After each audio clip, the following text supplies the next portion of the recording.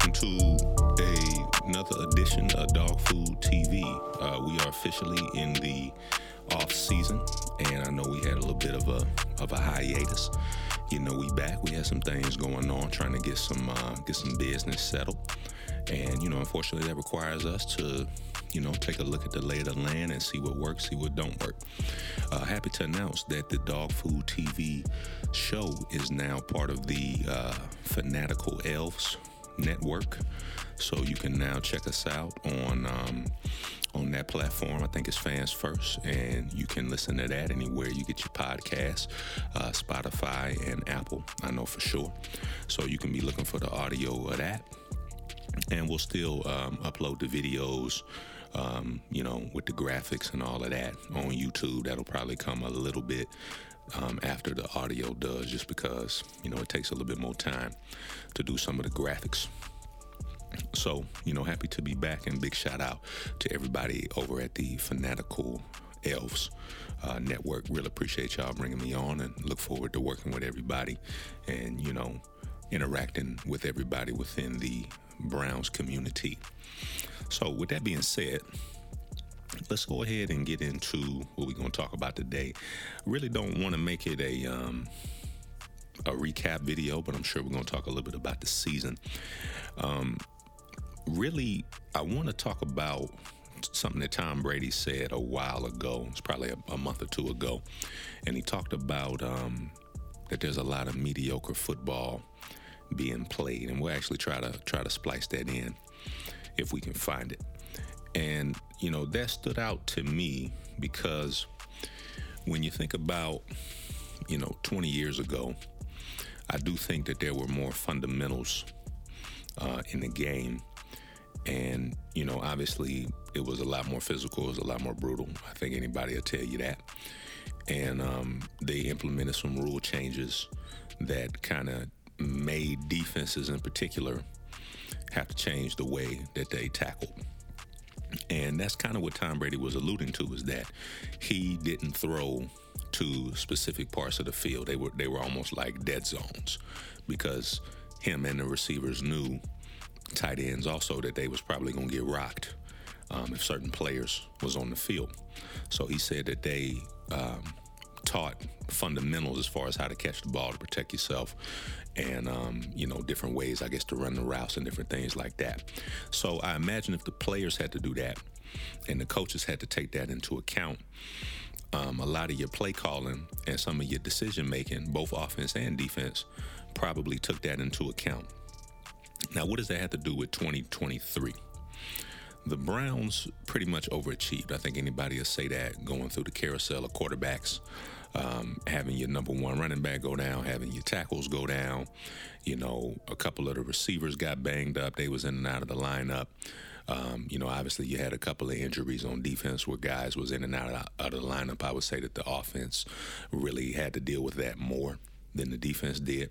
The defense was the strength of the team, especially when you lost your key pieces, mainly Chubb in week 2 and then Watson a little bit later in the season. If the defense wasn't able to stand tall and stand firm, the team wouldn't have won 11-6. There's no doubt about that. So when you talk about mediocre football, that's not mediocre football at all. That's probably excellent football when you talk about coaching, when you talk about execution, and probably when you talk about being prepared. Now, we just watched the Kansas City Chiefs win the Super Bowl, and they earned that win. They don't get to pick the schedule. They don't get to pick who they play. They made it to the playoffs, just like the other, I guess, 16 teams or 14 teams? I think it's 14, whatever the number is. They made it to the playoffs, and they had a fair shot like everybody else. I think most people would tell you that aside from the Dolphins, the Bills probably were the better team in terms of talent on paper. The Ravens were probably the better team in terms of talent and on paper. And the 49ers were probably the better team in terms of talent and on paper. But the games are not played on paper, and that's a beautiful thing. So if we think about what the Chiefs were able to do and we look at their offense, Travis Kelce was their number one receiving weapon. Amari Cooper was the Browns' number one receiving weapon, I would say, but you would say that Njoku was definitely a solid number two if he wasn't number one, right? So when you look at that offensively, obviously the Browns don't have a Pat Mahomes. They're hoping that Watson can get into that close to that class. But offensively, if you look at the Chiefs and you look at the Browns, the only difference, glaring difference, probably is the quarterback. And Mahomes is pretty durable. He hasn't missed too many games that I can even think of. So when you factor that in, I think going into 2024, the Browns offensively really don't have to retool much. The Chiefs showed you that. They won with Travis Kelce as their number one option and receivers dropping passes for some of the year. They cleaned it up in the playoffs, but, they've won a couple of ways. So when you're talking about mediocre football, as long as you're not playing mediocre football in the playoffs, that's what counts, which goes back to what the Browns did. If you remember the Texans game, that was a very mediocre game. Really, it was subpar. The defense really didn't have their best day. The offense didn't have their best day. It was just all around. They weren't prepared. They weren't. The coaching wasn't good. Nothing was really mediocre. Not even excellent. Just mediocre. And you saw the result of that game. If you think about the Ravens when they played the Chiefs in the AFC Championship game, they played a mediocre game, probably below mediocre, losing their composure, penalties, different things like that. And the Chiefs, for the most part, they stayed poised. They stayed stoic. So when we think about the Browns offensively, let's take a look at the numbers real quick for the season, and let's see where they fell compared with the rest of the AFC. Take a little swig of this drink here. All right, if we got team offense, the Browns ranked number 11. Not too bad. Where was the Super Bowl champions? Where are they at on here? Kansas City ranked 15th. This is team off. Let me refresh. Let me make sure this is correct. This might be a little outdated. Let's see here. Let's do this one more time. Team offense. Yep, this is right. Cleveland Browns ranked 11th in team offense. Chiefs finished 15th. Let's look at passing offense. Chiefs were 6th. Browns were 19th. Rushing offense, Browns were 12th. KC was 19th. So they flipped a little bit there. But you hope that the Browns can get into this and get into the top 10 in passing offense next season. The Chiefs were 6th. That definitely helps. Let's take a look at the defensive side of the ball real quick. Well, let's look at scoring offense. Scoring offense, the Browns ranked 14th. Kansas City Chiefs ranked number 2. That's probably the big difference. Baltimore was also number 1. This is all regular season, of course. So San Francisco was 3. So if you look at the NFC Championship game, that was the 49ers and the Lions. Where are the Lions on here? The Lions were 23rd in scoring offense. Baltimore was 1, Chiefs were 2, 49ers were 3. So, obviously the stats don't tell the whole picture. They don't tell the context of everything. But injuries aside, 11-6, again, this was definitely not a mediocre year. This team overachieved. I think if Chubb or Watson was healthy, you probably have a different outcome, at least in the Texans game. Somebody may have been able to settle everybody down, whether it's with the run or whether it's with Watson's experience at quarterback. But going into next season, you hope that Chubb comes back and can be what he was. You hope Watson comes back and can be what he was. And you just hope for 17 games where the offense, at least your key pieces on offense, are available and they can play the whole game. Because for most of the teams in both teams in the championship games, the Ravens, the Chiefs, the Lions, and the 49ers, I would say that the 49ers probably had the most injuries on offense. I know some of their receivers were in and out of the lineup, but I can't really think of what the Ravens or the Chiefs kind of had to deal with from an availability standpoint, even the Lions. So let's obviously go to the defensive side of the ball. That's where the strength was.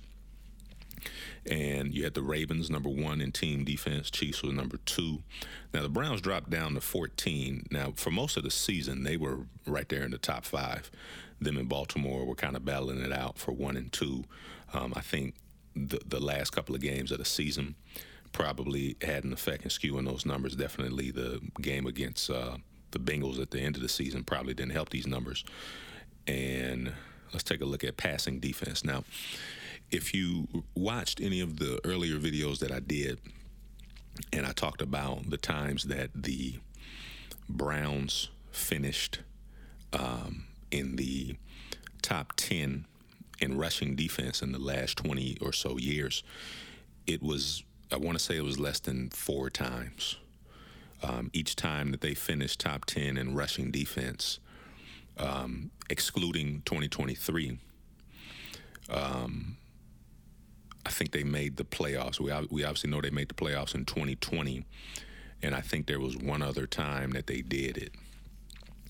Matter of fact, give me a minute. Let me pull that up. From 99 to 2008, the Browns' rush defense was, the highest it was 23rd. That was in 2003. In 2009 to 2018, the run defense, the highest it was 7th in 2017. And then 2019 to 2022, again, we're excluding 2023 for right now, it was 9th in 2020. So I believe during that stretch of time, what do you have? 2 playoff bursts, excluding this year? It's not many. Right? It's not many. And that, again, that's just rush defense. Let's take a look at what rush defense was this season. The rush defense was 11th. Now, here's the important thing about that. Okay? That same stat for the Pittsburgh Steelers since 1999, it's not no 3 or 4 times. It's like 12 times. Something like that. I forget the exact numbers, but it's double digits for sure. Same thing with the Ravens. I want to say for the Bengals, it's like 5 or 6 times. And I think every time that the Bengals did it, with the exception of one, they won the division. The Ravens went 13 and 4? Give them credit. You know, that's probably what it's going to take most years to win this division, 12 to 13 games. Let's see who they finished ahead of in rushing defense. And I would almost be curious to know how many times this has happened since 1999. Rush defense, you know who the Browns finished ahead of? They finished ahead of the Baltimore Ravens, who was 14. They finished ahead of the Pittsburgh Steelers, who was 19. And they finished ahead of the Cincinnati Bengals in rushing defense, who was 26. That tells me that defensively, they don't really need to change much. The core of what you did worked. You just got to work on, maybe improving in the middle, linebacker. But I think for the most part, the defense plays solid. Schwartz with the corners, being able to go man up, with the pass rush, being able to get there. There's nothing more you can ask for, especially being able to stop the run. Now, again, number 11, they were higher than this. But, I just think kind of towards the end of the season, those numbers got skewed a little bit. So let's take a look at passing defense. Okay. Now, what did we say rushing defense was? We said rushing defense was 11. Do you know what they were in passing defense? You should. They were number 1.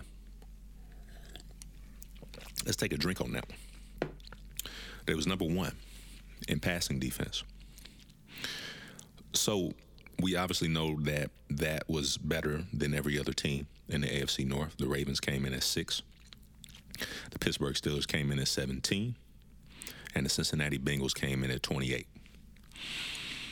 Defensively, if you can maintain this type of statistical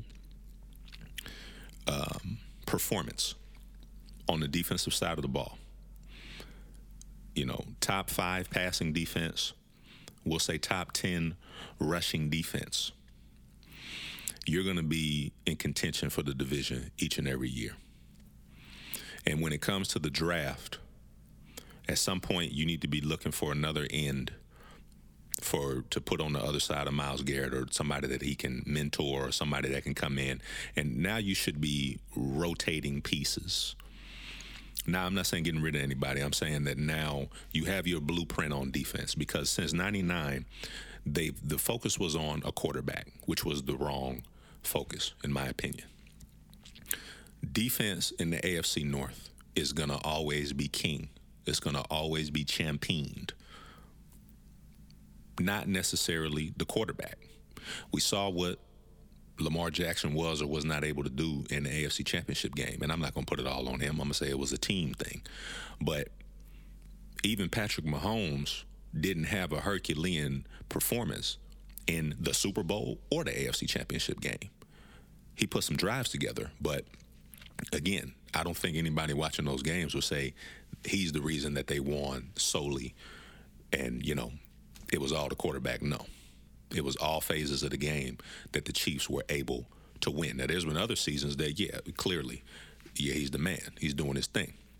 But if we look at the defense, the Cleveland Browns should be continuing to build their team from the defensive side of the ball to the offensive side of the ball. Now, the defense already had their audition.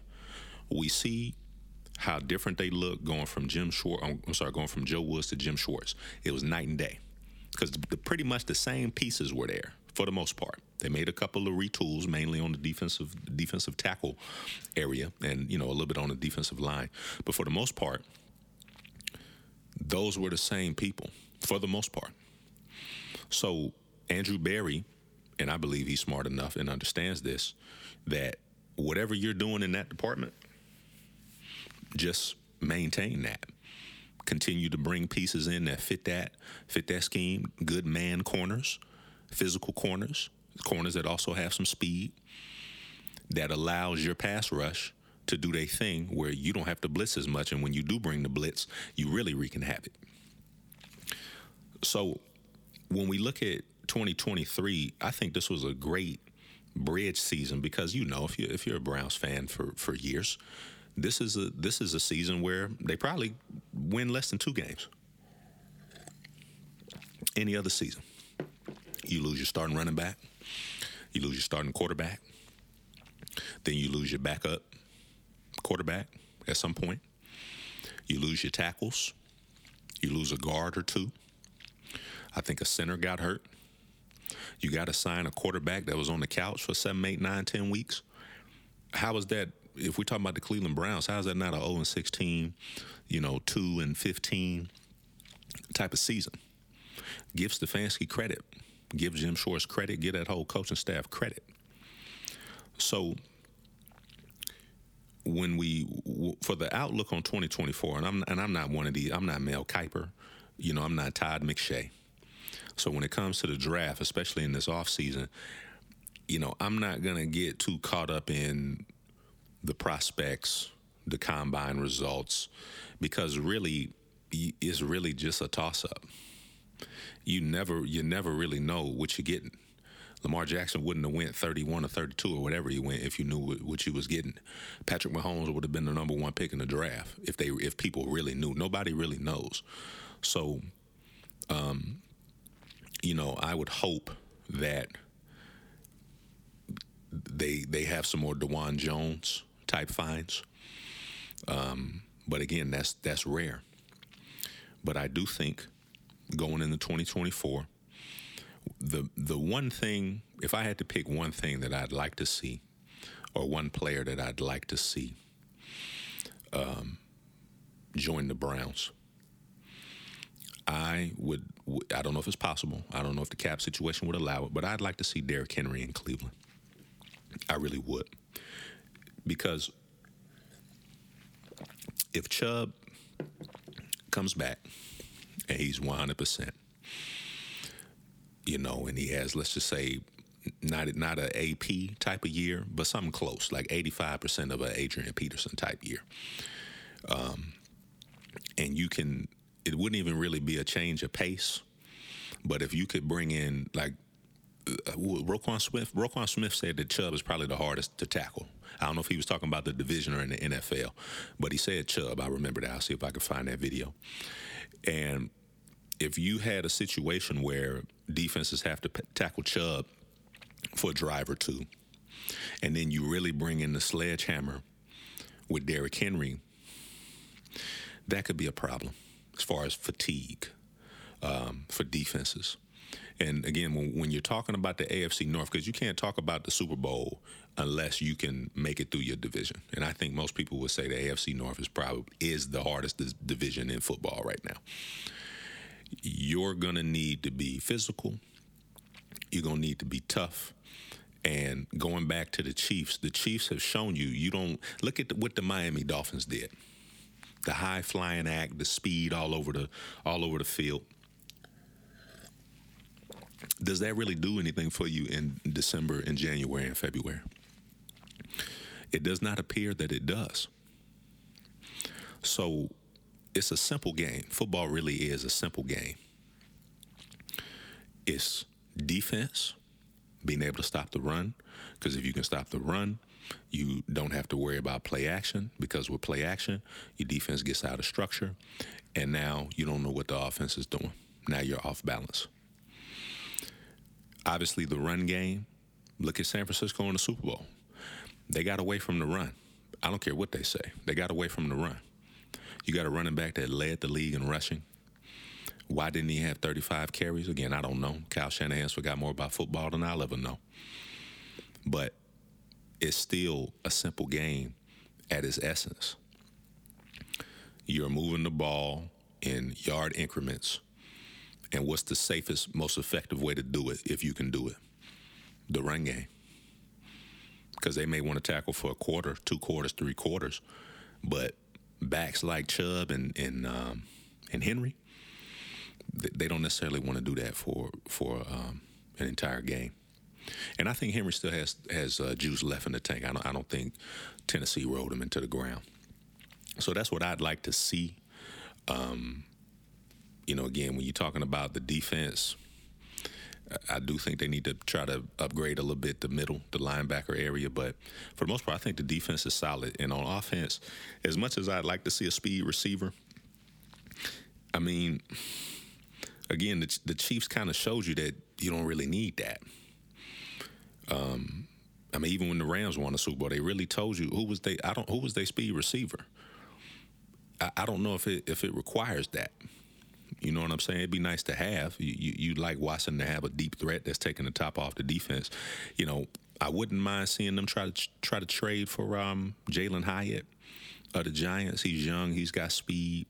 But he just didn't do a lot. He didn't show a lot this season. So I don't know, and who knows what the Giants will want for him in that regard. So, I think there's, again, every season is different. Just because they win 11-6, it doesn't mean anything going into next year.